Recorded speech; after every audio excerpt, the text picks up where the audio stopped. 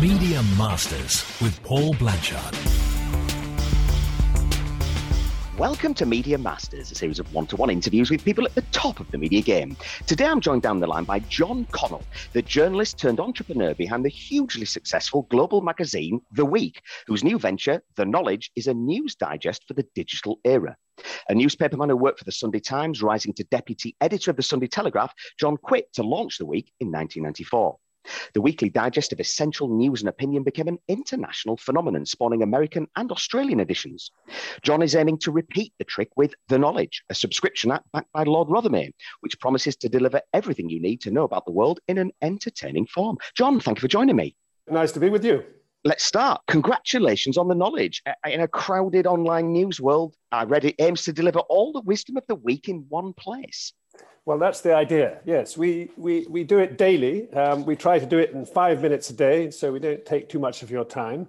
And we have a little catchphrase at the end, that's it, you're done. Because so many things in life, it's very hard to finish. And so much media is very hard to finish. Once you're in, it's very hard to get out. So we try and do everything like The Week. With The Knowledge, it's the same. We try to be brisk and concise and just get across to you all you need to know and maybe a few things you don't. Because I remember growing up in the sort of 80s where, you know, you'd be bored, whereas now no one's bored. It's the opposite, isn't it? We've got an overload of information. I've got hundreds of apps on my phone, tiles and squares, vying for my attention, whether it be podcasts, Netflix, magazines, newspapers. I mean, that is the thing, isn't it? Is how do you stand out from that crowd? Well, I think that's it. And I think you've actually hit the nail on the head. I mean, and in a way, what we're doing, I suppose it's a bit counterintuitive, but we're saying, look, there's a mass of content out there, vastly more than there ever was when I started The Week 28 years ago.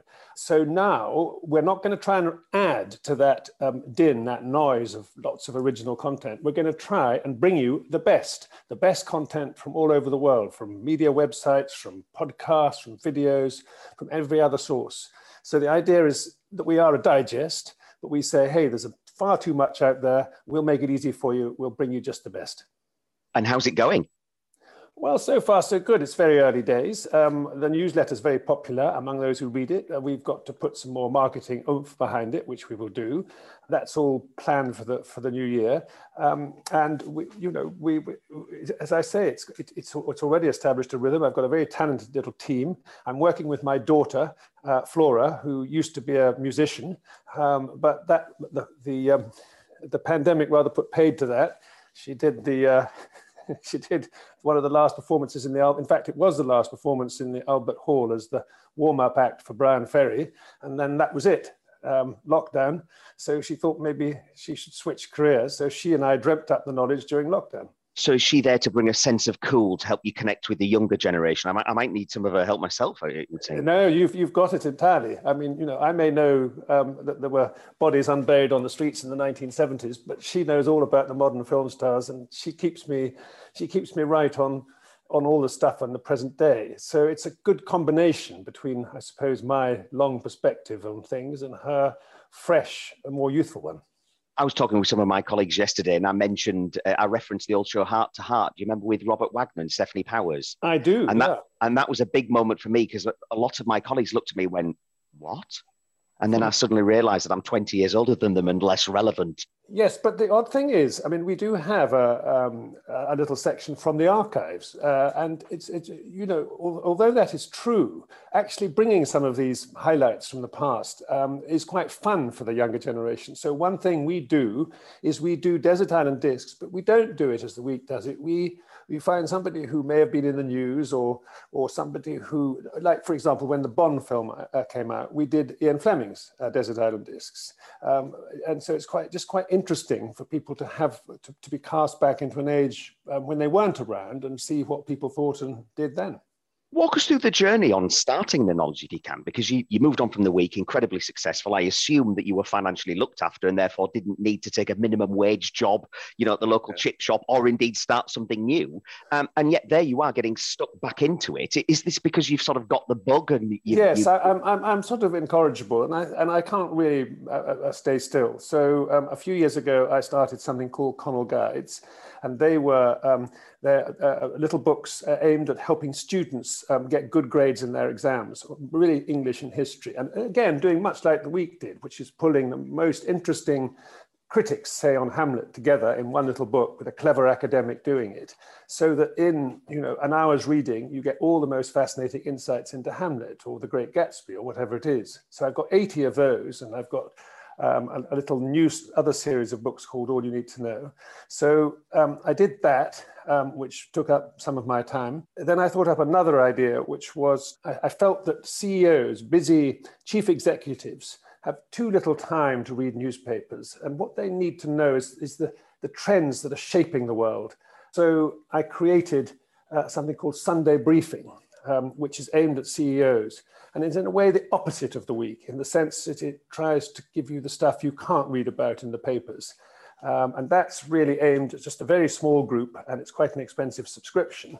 So I launched that business 3 years ago. And so that's now up and running. And then two things happened. First, The Week was sold to Exponent, the private equity firm. I wasn't wild about working for private equity, really, and they probably weren't wild on keeping me. So I left The Week a couple of years ago and chatted, among others, to Jonathan Rothermere and felt maybe it would be fun to start something new. So the second thing that happened, of course, was the lockdown, when we were all thrust together with our families. And I was lucky to be with most of my family. And as I say, I started chatting to my oldest daughter, Flora, about the news and whether one might do something new. Because it seemed to me that 30 years ago, it was a world of newspapers. And literally when we started The Week, we used to be awash. The little converted garage I started The Week in was just awash newspapers all over the place. I used to have a retired army officer called Brigadier Clendon Jorks, and he used to make sure the room was tidy because it was so full of newspapers. Well, that's that world. Now the world is so different. It's a world, as you were saying, just so full of all kinds of media, almost all of it online. And it just struck me that there was a gap here for something which addressed that world, not the world of newspapers.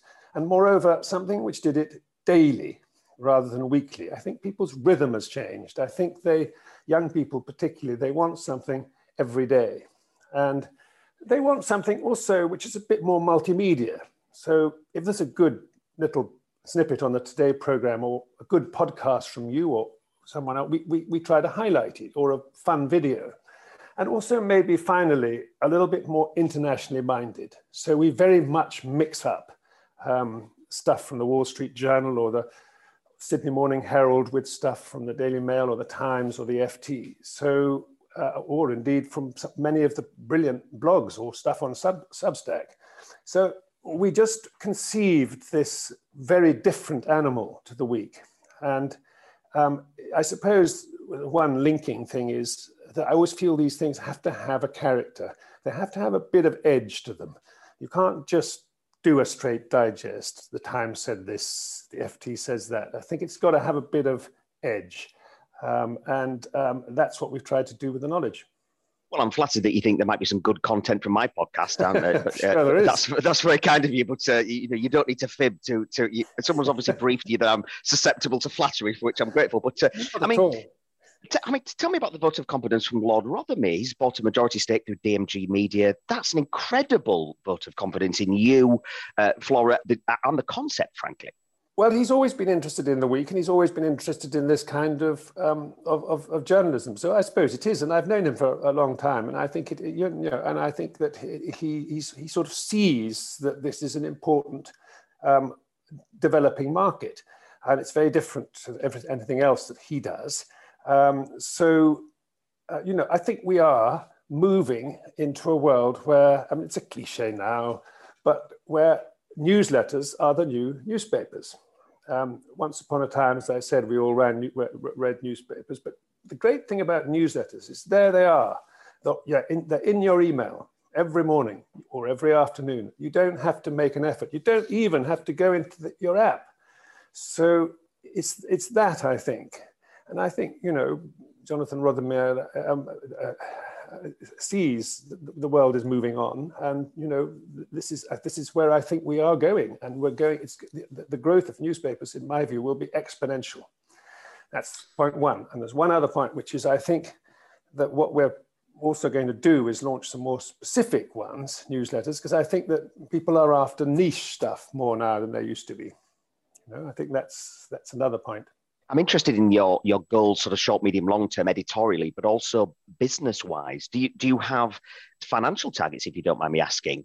Do you have a target for subscriber numbers? You know, I mean, clearly, like The Week, this has global potential, as you say. Yes, it does. I think we don't really have a specific financial target. It's very difficult with things like this. And it was the same, I think, with companies like Axios and all sorts of digital companies. In the very early days, the aim must be to get eyeballs on it, to get people to see it. The monetization comes later. And it'll probably be, as with others, with us, a combination of some advertising, some sponsorship, and some subscription revenue. I think the first thing is to try and grow the numbers. We would love to reach 100,000 readers of The Knowledge within the next couple of years. And how are you going to go about doing that? Because as you say, you know, it's difficult to stand out from the crowd now. Do you have like a marketing plan, or is it more like the Field of Dreams approach, where you would say, look, we've built this, it's a quality product, you know, and let it sort of get some grassroots support and build some momentum naturally, like The Week did back in the day? Yes, I think there's got to be a lot of the latter. I think if you don't have that word of mouth still in this age of social media, you're not going to fly. So I think it does need that. You're right. With The Week, it was really word of mouth that did it. And I think with The Knowledge, word of mouth will be very important. Obviously, we will do all the kind of Facebook ads and Instagram and all the rest of it and all the social media. And we will have as good a marketing campaign as we possibly can. And I'll get around the place and try and spread the word, like I try to do now. But I think in the end, word of mouth is very important. And as I say, word of mouth, interestingly enough, particularly among women, was what sort of swung The Week, I think. Women are very good at talking about things that interest them in this way, probably better than men. And I found so many women I used to meet at parties and elsewhere who would say, you ought to be giving me a free subscription to The Week. I've sold so many subscriptions for you. You don't get quite so many men doing that. You're nearly 70, but you're enthusiastic as ever about your work. Are you a workaholic? I mean, you know, working with your daughter, are you going to change your working style with this business and do a bit less? No, I don't think I can do a bit less. No, I suppose I am a workaholic, but I'm lucky, like you are. I mean, I'm doing something that I enjoy, you know, and I think if you're doing something that you enjoy, you keep going at it. And it's fun working with my daughter, and it's fun doing something new. And so long as I have the energy, and so long as I'm, touch wood, you know, fit enough, I'll keep bashing on. And what feedback have you been getting from do I call them readers? Are they, what would you call them, customers? It's interesting. Well, I don't even sort of suggest the word. Readers, I mean, they are subscribers if they're not paying.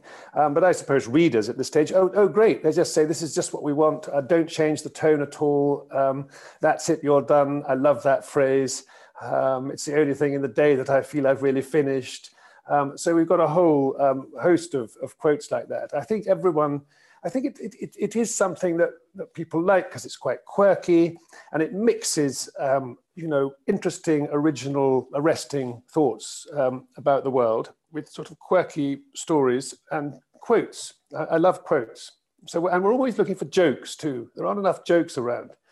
So we're always looking at, writers Everyone like seems to be miserable these days, don't they? It seems to be a litany of woe. And in a way, I think something, and again, this was true of The Week, and I want to make it even more so of The Knowledge. I mean, I don't want to be Pollyanna-ish about it, but I do think that we are a bit of a gloomy bunch, us journos. And I think that, looking for sort of brighter stories which will cheer people up is no bad thing. And so I do think we do look for positive stuff. Positive ideas. I mean, one of our items is called The Case For, where we often put a case for something slightly sort of controversial. So we even did the case for the Taliban, for example, because after all, a lot of people in Afghanistan like the Taliban, so there must be a case for them. And this week we're doing the case for America. everyone is writing America off. They're saying the empire's over, combination of the pandemic, social inequality, etc., which have killed off previous empires. Biden's all at sea, Trump was hopeless. And we're actually saying, well, hang on a moment. You know, America, people have a habit of writing off America, and then back it comes. And you do it at your peril, as Saddam Hussein, among others, found. So I think that's the other thing we try to do, is not always look for the gloom and the doom. And I think surveys, media surveys, which editors do, show that the two things readers get rather fed up on is, one, the sheer length of stuff, endless long pieces everywhere, and secondly, the endless diet of gloom and doom. Well, one of the things, I mean, you mentioned about subscribers turning into paying subscribers. I'm a paying subscriber, so you know, I've certainly put my money where my mouth is. But one of the things I really like about the knowledge is, as you've just alluded to there, is the what I would call the long reads shortened section, because I do want the long read there. I like the depth, but I also like someone that I trust to have read it for me and just summarize it, because my attention span is shot these days. Well, yeah, and mine too. You know, I mean, you say I'm very busy and I'm always working hard, but I'm also fantastically lazy, you know. And it's partly out of laziness that the week arose and this arose. I can't really be bothered to read too much of this stuff. I want, like you, I want someone guiding me to know. So, you know, we were discussing yesterday a long piece by Ferdinand Mount in the London Review of Books, I think it is. And, you know, he's a very clever man, and we will do that piece, but we'll do it in a short version. And then if you want to read the original, off you go and buy the London Review of Books. So yeah, I think that's something which has driven me is impatience a bit, and slightly I think laziness. I don't really want to spend all my time going through this stuff. I'm what I call constructively lazy. Like I want to do the minimum amount of work possible, but I am driven and want to achieve goals. So I won't shy away from the work that needs to be done. But yeah, I don't fetishize it either. No, I'm like you, and I like to build in treats in my day. So we were talking before this podcast. I mean, I like a good breakfast with my porridge, and I like to have tea. So I do build in sort of little treats in the day, which I think everyone should. Things that you can look forward to, where you make yourself have a break. I'm not an obsessive meditator, but I do think there is something in this meditating once or twice a day for 20 minutes, because I think that people who are busy, well, you need to also have the capacity to relax and enjoy yourself, and you'll do your work better if you do. Do you have any enemies? And obviously, I don't mean that in a sort of James Bond sense. I mean, like sort of people you would regard commercially as competitors. I'd be interested on your view on the week, or do you have the view, sort of an abundance mentality where rising tide lifts all boats? Should I cancel my subscription to the week to read the knowledge? Is that what you want?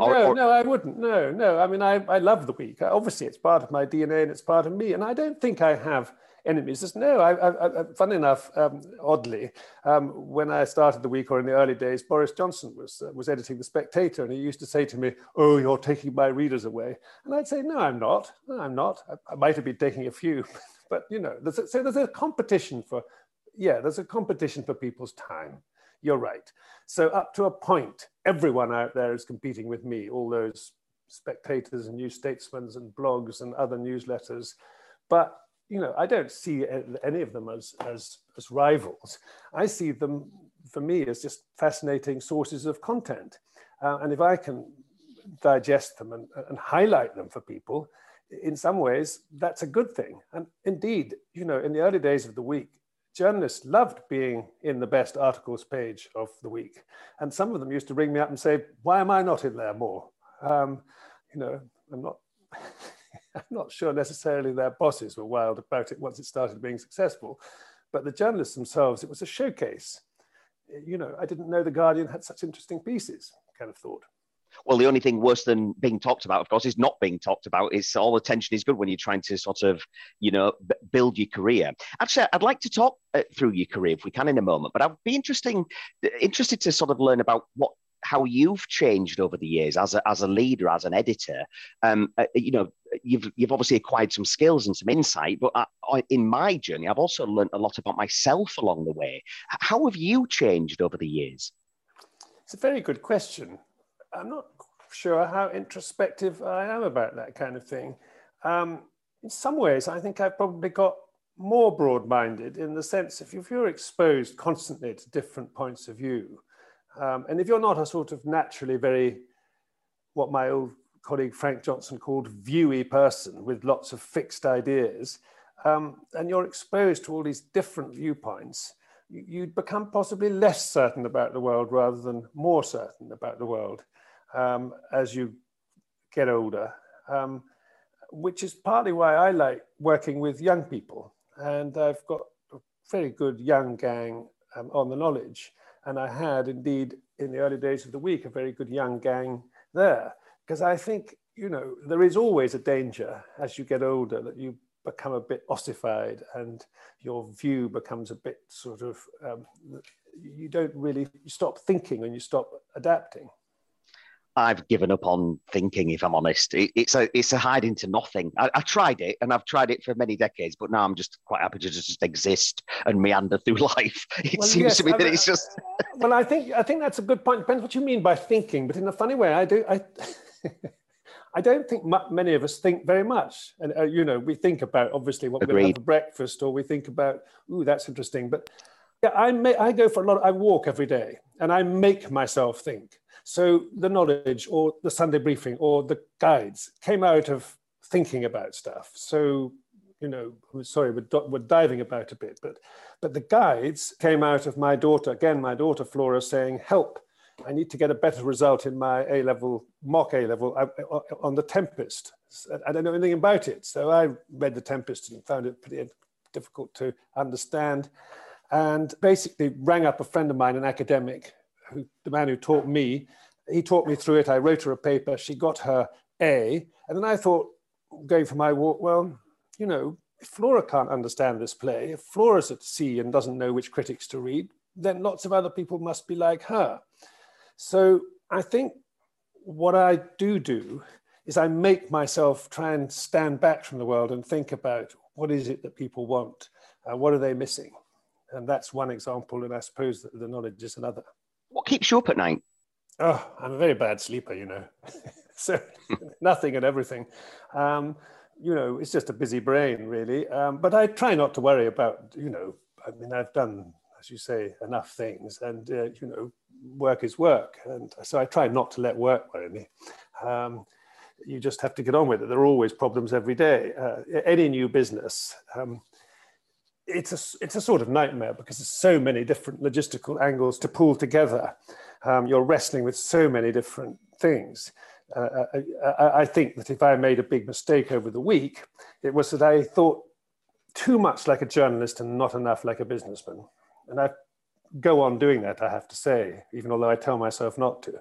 So when Felix Dennis came along to help me on the week, you know, I was still too worried probably about what should be on the cover and which stories we should do, and not nearly worried enough about how we drive the business, what kind of a deal I should do with Felix, etc., etc. I was going to ask actually what advice you would give your younger self. You know, if you could sort of quantum leap back into your age 25, would you give yourself some sage piece of advice? Because yes, some people ask that.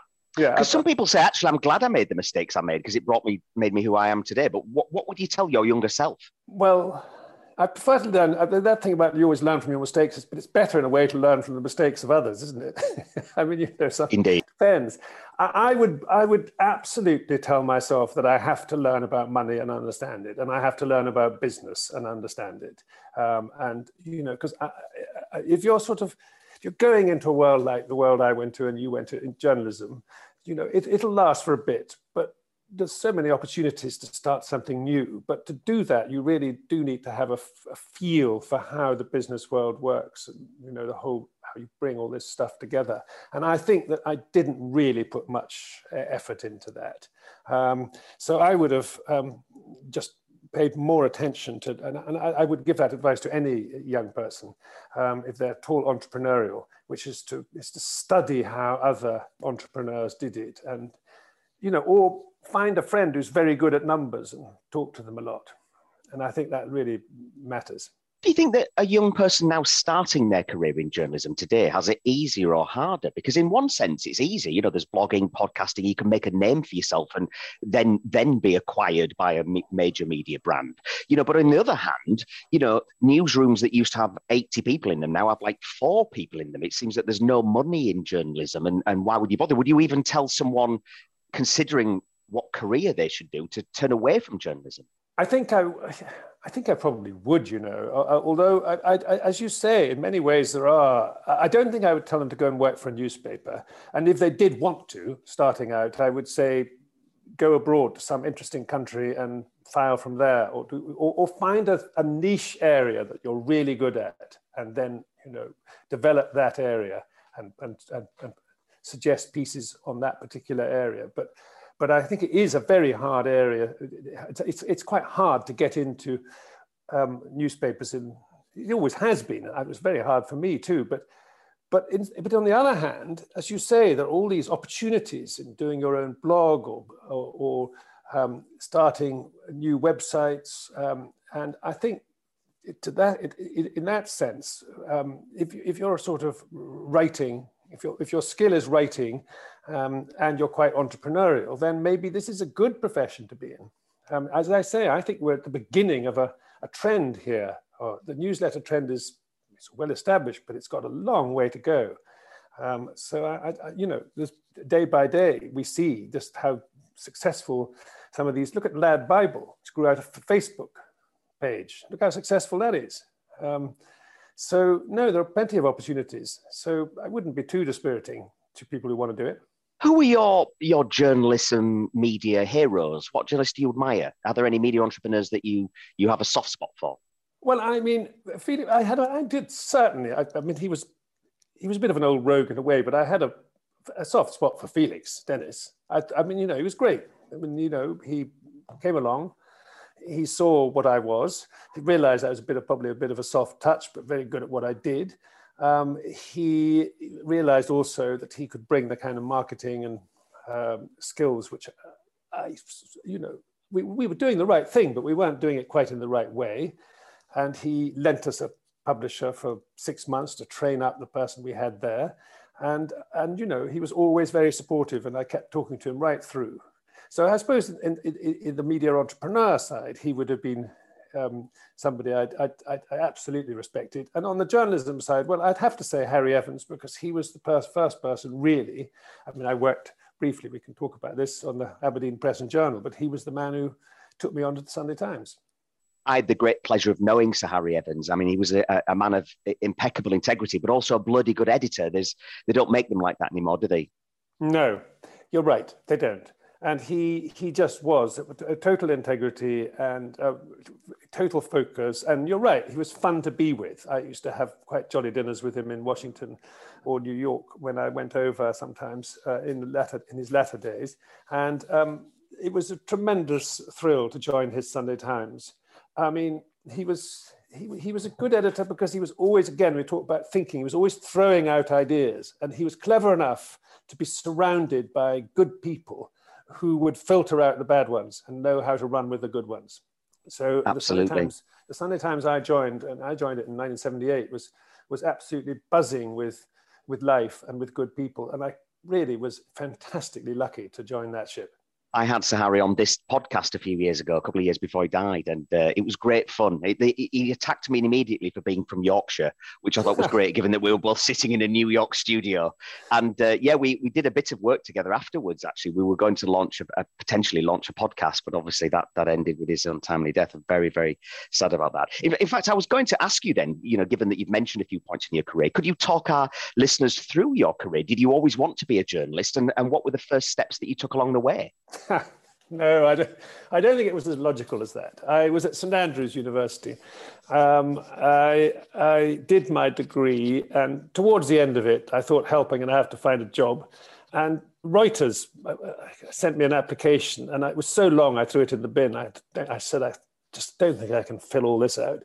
And then the Thompson organization, who then used to own not just the Times and Sunday Times, but also a lot of local papers, they were recruiting. And they came and they interviewed me and they offered me a job as a graduate trainee, and I was sort of vaguely interested in journalism. And I hadn't really got any other ideas as to what I would do, apart from possibly directing plays, but I was turned down by a couple of directing courses, so I forgot about that. So I ended up as a graduate trainee doing their graduate training scheme in Newcastle. There were 10 of us. It was a 4-month course. It was a brilliant course. And we learned all about newspaper law, shorthand, public administration. And we wrote pieces for the Newcastle Journal along the way. And that's really where my grounding was. And then I was shipped off to Aberdeen as a Scot. I seemed unable to escape Scotland.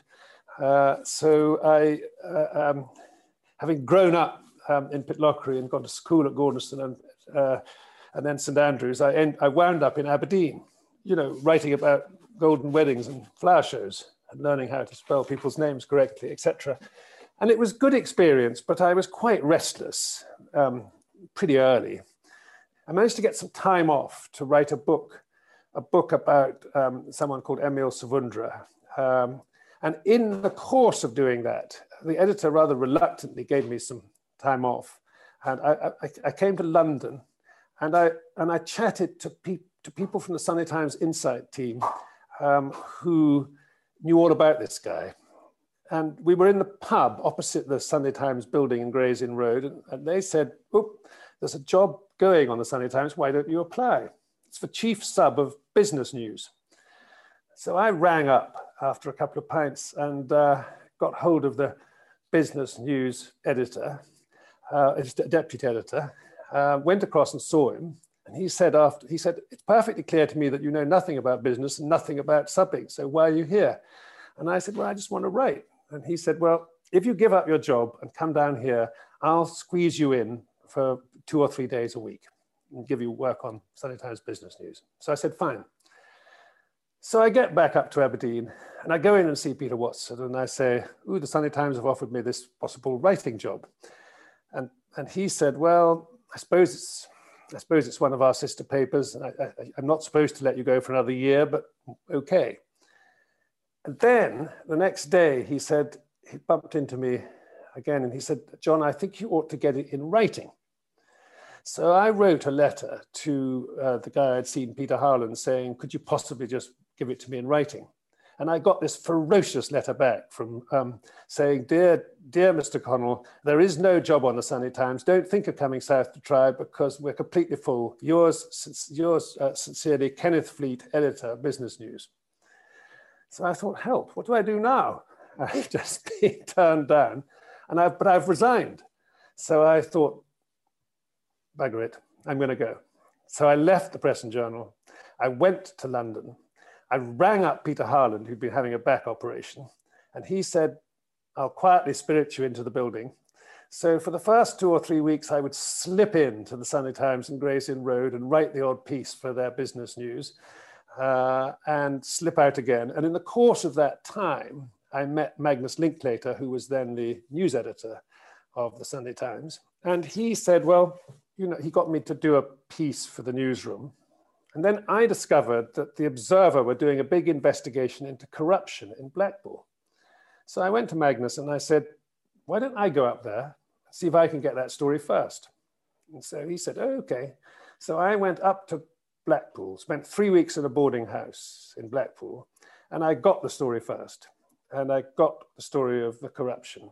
And the chief reporter of the Sunday Times, Will Ellsworth-Jones, came up, met me in a hotel just outside Blackpool, and we wrote it up. And I got back to London, and the next week, the phone rang on my desk, and it was Harry Evans' secretary asking me to come up. And Harry said, okay, John, I'll give you a job. I'll pay you as little as possible. I think it was $2,000 a year, and I'm sure you'll be coming back asking for more soon. And that's how I got my job on the Sunday Times. That's typical of Sir Harry, isn't it? I can imagine him in his sort of gruff Lancashire manner, sort of saying that, really. But I mean, what an incredible opportunity! What an incredible opportunity, though. Well, it was, and then, of course, 5 minutes later, almost, I get this letter saying that the Sunday Times and Times are going to close for a year because Lord Thompson was going to try and deal with the print unions, which were then a big problem. There was no, remember, new technology in those days. It was all, and the printers were always causing trouble. If they didn't like a story, they would pull the paper and we'd have to adjust it. So, you know, it was very, very difficult.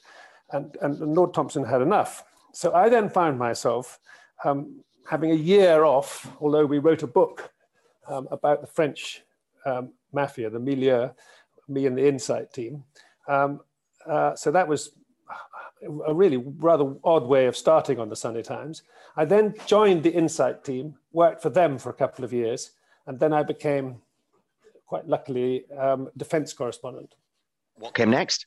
And then, so I was defense correspondent again. The guy who was doing it, Tony Geraghty, went off to write a book on the SAS. And amazingly, Frank Giles, who'd taken over as editor, agreed to appoint me to that job.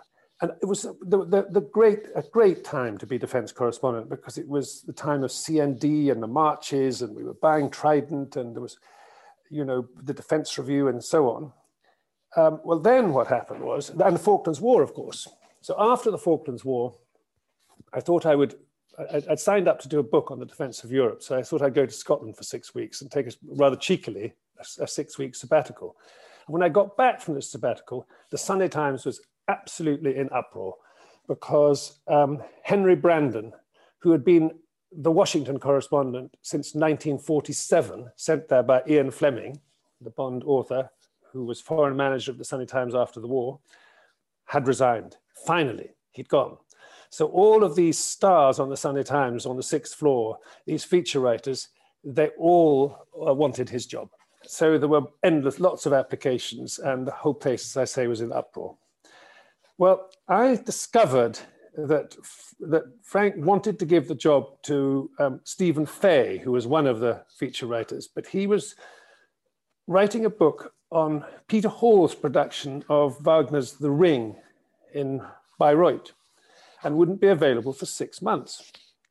So you can sort of guess what I did next, which was via the deputy editor, I suggested that if me as defense correspondent, if it would make sense, I was happy to decamp to Washington for 6 months and fill the gap. So Frank Giles summoned me up and said, well, I'll give you a little bonus, and you can have a flat and you could keep your job, but go and hold the fort in Washington for 6 months. So I did. And it was in the time of Reagan. And my last piece there was written from California, saying that Reagan would run again for president. It was a long piece. I was quite proud of it. And I just got back to my hotel room in Santa Barbara and the phone rang. And it was Andrew Neil saying, hello, I've taken over as editor of the Sunday Times. So I'll see you when you get back. So anyway, to cut a long story short, Stephen Fay went out, but he didn't really fit in the new Sunday Times, and he didn't really like it very much. And so I was then the automatic candidate, having been the sort of rank outsider who didn't even really want to go. So I became Washington correspondent of the Sunday Times, aged 30. I bet that was an incredible adventure. It was an incredible adventure, fantastic job to do. Yeah, I had a wonderful time. I had a house in Georgetown. I was a bachelor. And Washington is, you know, the proportion of women to men is huge. So there were, you know, I was always being invited as a spare man to dinners all over the place. The embassy were very, very good to me. It's the key for any foreign correspondent. The tip I would give: make friends with your embassy, because they will have interesting people to dinner. Make friends with your ambassador if you can. And that was really important to me in Washington. So I just had a really good time for 3 or 4 years. 4. When it came to an end, was that the right moment? Did anything Yes, happen? It was the right moment. I didn't want to live there. I came back. I took a year off, which I rather enjoyed, because as I've said to you earlier, I've got a very idle side. And again, I was meant to write a book, but I just had a good time really for a year. Went back to the Sunday Times as diplomatic editor, I think, and then was quite quickly poached by a new newspaper called the Sunday Correspondent, which was just starting, which you may remember. It didn't have a very long life. It was supposed to be the Sunday answer to the Independent, before the Independent launched their own Sunday paper. So I was hired as foreign editor of that. So I moved from being a writer to a bureaucrat. And I really enjoyed putting together a team, and I had a great time. And interestingly, I couldn't have done the week without that experience, because in the second half of the correspondent's life, the editor was somebody called John Bryant, and he came from the Mail, and he taught me things I'd never really learned on kind of the posher papers about, the Sunday Times, about, how to lay out a story, how to make a story work with a picture, the importance of the headlines, captions, all that kind of thing, which stood me in such good stead when I launched the Week. So I did that. The paper collapsed. I was out of work. I considered becoming an academic for a bit, and wondered what to do next. Got rehired by John Bryant onto the European to reshape their features and their magazine. And then through Max Hastings, became deputy editor of the Sunday Telegraph for most of the time with my old, somebody I knew well, which was Charles Moore. So that was... Did you enjoy being editor? Because I have a few journalist friends that see it as the natural progression, and their career, they're ambitious. But then I clicked Chris Blackhurst on many years ago, yes. And when he made editor of the Independent, he said it was that he hated it. He said, "I'm actually a journalist. I want to write a column. I want to be having lunch with contacts and breaking stories. No. And I'm tinkering with other people's words and sitting in HR and legal meetings." Oh no, I hate writing. Oh no, I've always hated writing. Right, okay then. I absolutely hate it. I used to hate the moment when I had to sit down and write. I still do. I mean, you do it, and you're quite pleased when you've done it. But no. Rewriting, fine. But no, I much vastly prefer editing to writing. I'm the same, actually. I mean, I run a small PR practice with about 20 people, and I don't want to do the doing of it anymore. I liken it to sort of, bricklaying. I used to lay the bricks myself, but now I want to stand over a team of bricklayers, and I can help them and give them the benefit of my experience and mistakes, but I don't want to do that myself. No, that's exactly. It's a very good analogy. That's how I feel too. It's interesting as you get bigger, though, because I was chatting with one of my friends the other day, and he said, yes, but the next progression is that you're not even stood over the team of bricklayers. You're in the porter cabin on the building site, but you're 300 meters away, or a couple of hundred yards away, where you can't see what's being doing as it's happening. And therefore, by the time it then comes to you, if something goes wrong, it's often already too late. Yes, and I think that's a less attractive stage. I mean, I think the sort of hands-on editing is much more fun, and I think when you're sort of really involved in the copy and so on, and so you don't want to be too far from the bricklaying. So, I mean, obviously we've come to the point where we talk about the Week. I mean, what was the genesis of it? I mean, what a roller coaster that has been. Well, the genesis of that was I had a very happy time on the Sunday Times, and that was because partly because Charles Moore is very funny. He may not always come across as such, but and Frank Johnson, who the former sketch writer on the Times and who was the number 3, was very funny. So we had it was just a very amusing, interesting time I had on the Sunday Telegraph, and also obviously, because I was editing the paper quite a lot and Charles was away, it was very good for me to do it. But I didn't think I wanted to do it forever, and I didn't think anyone would ever move. Max seemed to me to be settled as editor of the Daily, Charles in the Sunday. And then what happened was that in early 1994, my father died. And Charles said, you must go to Scotland and spend some time with your mother. So I went up. Now, Pitlochry in January, there's not an awful lot to do up there. So I one day went for a very long walk across from the hill, which our house looks out over, and it's way over an hour. And during that walk, I thought, well, there I am every day reading these papers, and I go into conference, and someone says, "Did you see that piece in the Mail?" And I often say, "No, I didn't see it." And I think if we journalists, editors, whose job it is to read this stuff, if we can't read anything, think about the poor reader. People are out there, how can they possibly cope? Newspapers are getting bigger and bigger. The magazines are exploding on Saturdays as well as on Sundays. And, we can't get through all this stuff. Secondly, people seem to be getting busier, not just with their work, but with their hobbies. So they've got less time. So these two things mean there must be scope for someone doing a kind of digest of the best stuff. because also journalists always, that column in the middle of the Daily Telegraph or the Times, it's always the same length. You may only have one little thought, but you've got to spill it out over 1,200 words. And I don't think, you need all those words necessarily to get across the point that these people are often making. And then I thought, well, it'll have to have a bit of character to it. It'll have to be fun, and it'll have to have some pictures, but we could do the best houses. So we get pictures of houses free. We could do a bit from radio. The Archers might be fun. And Desert Island Discs, of course.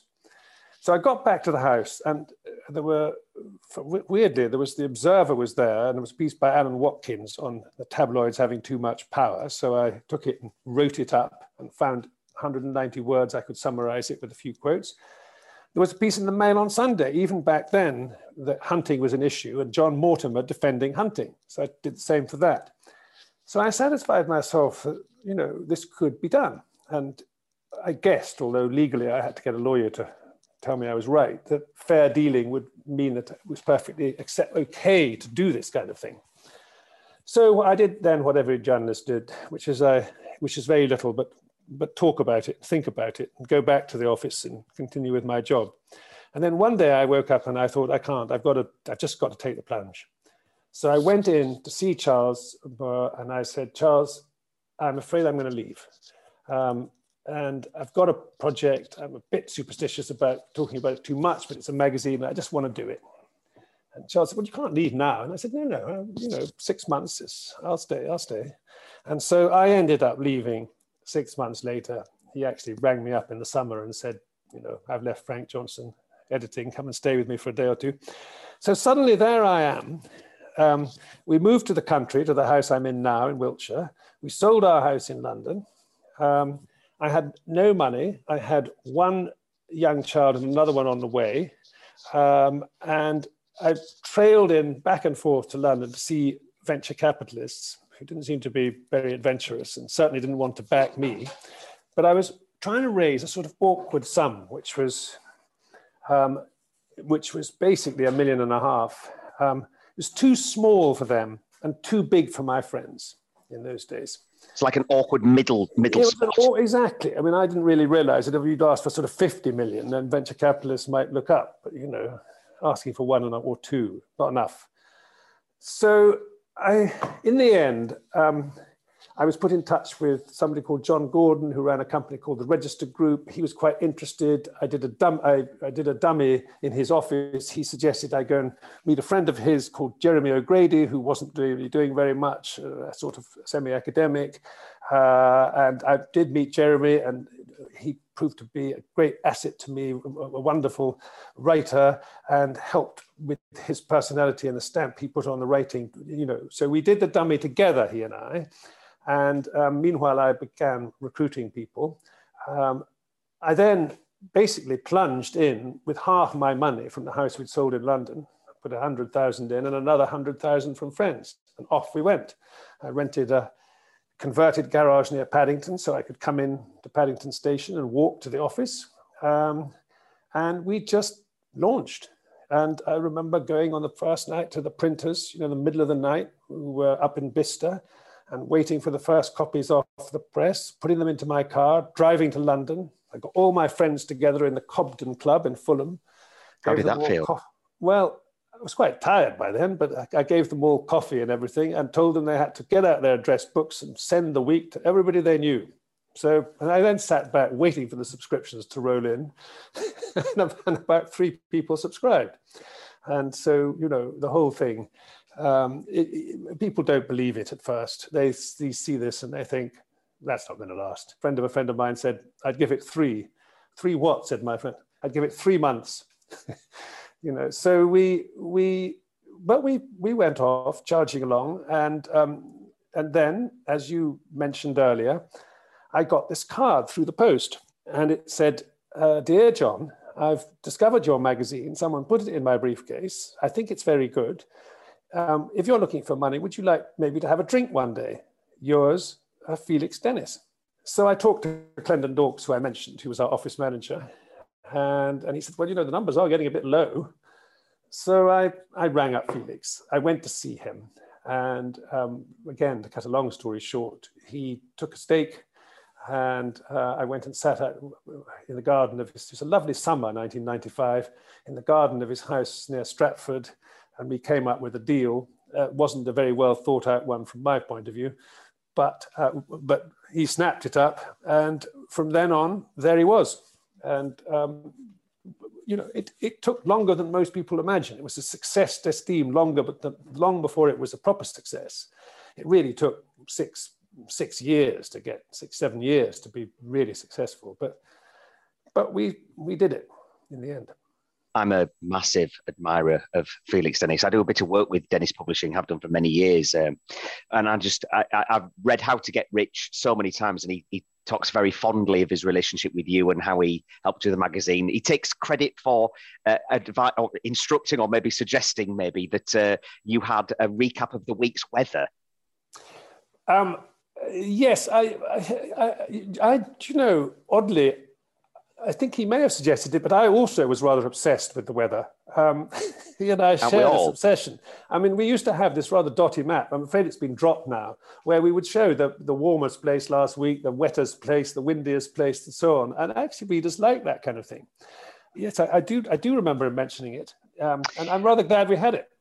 I'll tell you how one of the phrases that I picked up. I'm a very long-term reader of the week. I look forward to arriving in the letterbox every week. But one of the things that we have a weekly catch-up in my own business, and one of the headlines for our agenda is boring but important. Yes. It's so important, that boring but important. And I mean, it's slightly been dropped now after I've left, but I actually believe strongly, and I must resurrect it. I might use it because it's a very good headline, because there is an awful lot of stuff which is boring but important. I was pleased with that one. And the other one I was pleased with, which wasn't my idea, but a friend of mine's, was It Must Be True I Read It in the Tabloids. Yes, absolutely. I've always done that. And I condemn that column because it's just tittle tattle and gossip, but boy, do I read it every week. Well, that's the point. You need a bit of tittle tattle and gossip. Imagine that we'll be adding some violin music now in post, when we do the edit. Do you have any regrets? Yes, I suppose I have lots of regrets, but I'd have to think hard about what they were. I mean, I regret not having been, I'm not very good with money, and I never have been, and I should have been a lot better and cannier in the early days of the week, less cavalier, put it that way. I mean, Felix would chide me a bit about it afterwards. I was too cavalier. And I tend to be a little over hasty in plunging into things without always thinking the business side through. I would say that I'm quite a good entrepreneur, but I'm really not a very good businessman. And I would always need alongside me someone who steadies the ship in that sense. That sounds like me. Driving things, but I definitely need, a steady pair of hands alongside. So I'm fascinated by the process of making money, and I really admire small entrepreneurs and small businessmen. I know how hard it is, and businesswomen, and I slightly wish that I was better at business. So I suppose that's one of my regrets. I work with ultra successful people. Many of them are billionaires, serial entrepreneurs, and it fascinates me. And I mean, I run my business reasonably well, but I'm not a serial entrepreneur like they are, where they could own a bowling alley and a newspaper and a hotel, and they can look at a balance sheet and a P&L and know what to look at and things. Right, they just seem like numbers to me. Yeah, well, I'm like you, and I'm afraid my eyes glaze over, which they shouldn't. It's fascinating, isn't it? Yeah. So do you have any sort of big unticked boxes on life's to-do list? I mean, clearly you've got this to sort of see through over the next few years so it can fulfill its potential. Will you ever slow down, or will you be sort of editing this app and this website as they lower you into the coffin? Probably, yes. I mean, I always think I should. I'd like to not slow down. I think the key, is holidays. I think everyone should have good holidays and not stint themselves on them, and I think that's important. It's always been a key part of my life. I'm trying to go away actually tomorrow to the Caribbean for Christmas, and I'm rather looking forward to it. And I think you need good breaks. You need to get away from the daily grind. Apart from anything else, that's where you can think when you're in a different environment. So long as I'm able to go on having nice holidays and see interesting places and sit in the sun sometimes, I'm quite happy to keep bashing on the work front. I always have my best ideas when I'm in the shower or when I'm driving or something where I need to be awake, but I'm basically not staring at my inbox waiting for something to go wrong or to react to something, because you don't get that quality time, do you, to actually reflect, and you don't get that space for an idea to just pop in there. No. And, I think with me, it's probably more when I'm walking or possibly just, waking up in the night. But it definitely isn't when you're running along day by day, because most of the time, most of us just do the same things over and over again, don't we? And you have to deliberately break out of that. Are you an optimist? Yes. Overall? Yes. I think I'm a bit of a pessimist of the intellect and an optimist of the will. In other words, I can see all that's wrong with the world, but I basically believe, I've always believed that things I do are going to work out somehow. And I think you have to believe that. And again, going back to something we talked about earlier, I think that ought to infuse the knowledge too, that, the world's a difficult place, but somehow or other we'll muddle through. A friend of mine, I don't know where he stole it from, but he mentioned the phrase tough-minded optimism, which I quite like, really. It's not about running away from reality, but neither is it allowing it to get you down. It's about, his view is the way to solve your problems in life is to go about solving your problems. Well, I mean, that's why I do this thing for CEO, Sunday Briefing, which is very well edited by someone called Alex Starrett. But capitalists on the whole, CEOs on the whole, are optimists. They have to be. They're running big companies. They're trying to make them successful. They've got to see the trends which are going to work in their favor and how they use them. So they are optimists. Successful people, on the whole, are. And I think it's a very important trait. And on the whole, happy people are optimists. John, that was a hugely interesting conversation. I've long been an admirer of you as an editor, as a journalist. I've read The Week for years. I wish you the very best of luck with the knowledge. I am a paying subscriber. I'll be reading every week. Thank you ever so much for your time. Thank you. I much enjoyed it. Well, wasn't that amazing? It was created and produced by Podcast Partners. They're really lovely people and rather good at all this podcasting guff. Find out more at podcastpartners.com.